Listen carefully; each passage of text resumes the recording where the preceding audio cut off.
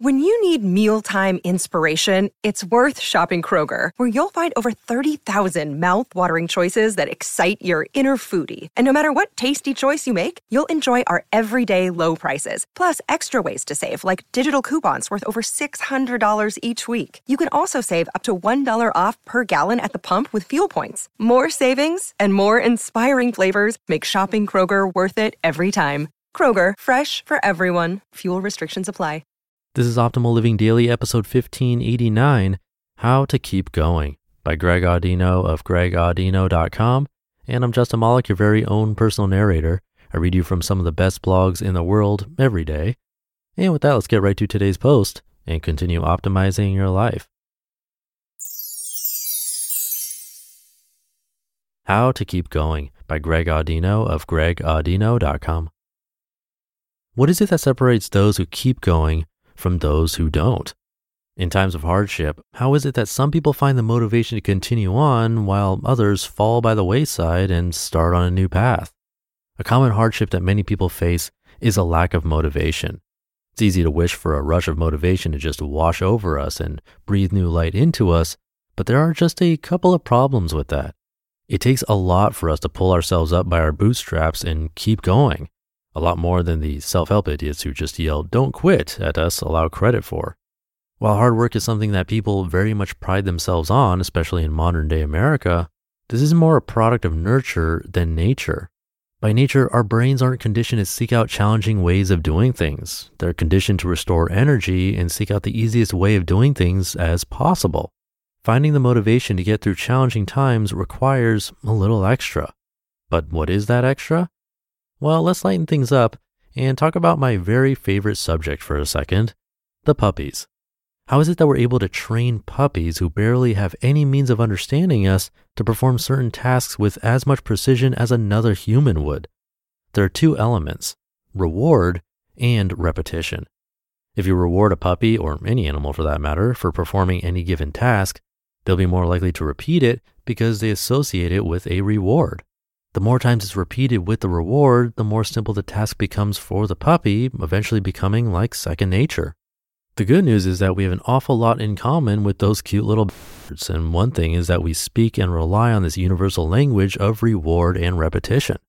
Every single thing we do is done because we believe that it's in our best interest, all things considered. There's nothing we don't do because we believe it will bring us some form of happiness, wherever it may stem from.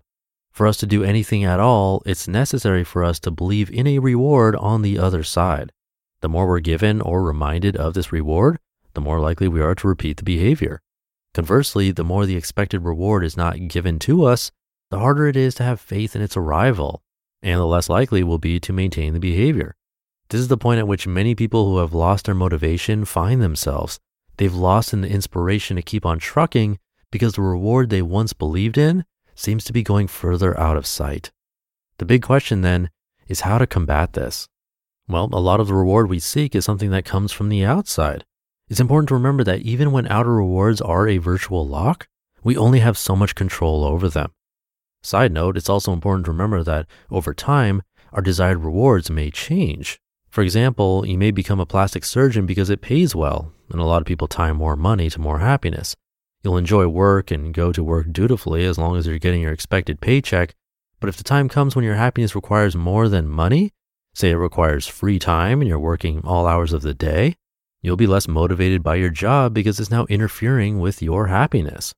So what happens in the event that we're not receiving the outer rewards we seek, but we still believe in them enough to want to keep going? What do we do when we see the light at the end of the tunnel, but it's getting hard to keep climbing towards it? Make no mistake, this idea is applicable in a myriad of ways. It extends far beyond just jobs, which seems like it might be easiest to associate this with. The key is to tune into other benefits, a lot of which may be intangible. It can be difficult for many of us to believe in or even be cognizant of intangible rewards, but it's essential in maintaining good habits that haven't yet paid off in the ways you envision them paying off. What does this look like? Let's use an example of someone who's running for political office, which I'll tread carefully with considering I'm pretty useless when it comes to politics. Running for office is a huge task. It takes a humongous amount of commitment, and the end goal to be elected is pretty clear. Certainly at points, the required sacrifice stands a chance of weighing down on the candidate, making it difficult for them to keep pushing and ask themselves if it's really all worth it. At this point, the candidate has the option of redefining their definition of quote-unquote winning.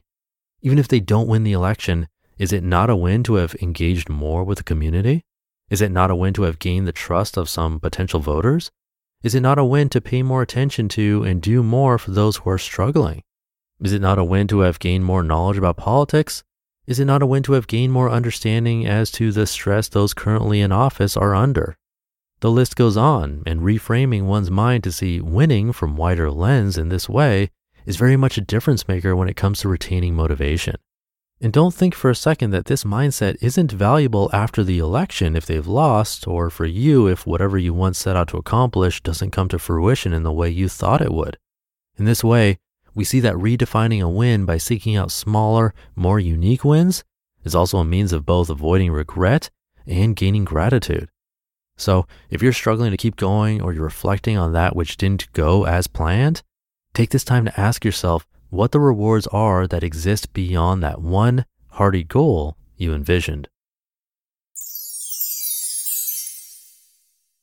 You just listened to the post titled How to Keep Going by Greg Audino of gregaudino.com. And thank you to Greg. As always, you can come by his site. And Greg makes some great points here. For me, doing this podcast does have its external rewards of hearing from you. Anytime I've received an email or handwritten letter, hearing how it's helped your life, I've been honored, and it keeps me going. This podcast actually lost money for almost a year before it could break even, and then to pay myself a reasonable salary took even longer, but I started getting feedback early on from you, and that's meant a lot. It kept me going, so thank you for that. You've been helping me keep this habit of releasing new episodes all the time. But I'll leave it there for today. Hope you're having a great Friday, and I'll see you over the weekend where your optimal life awaits.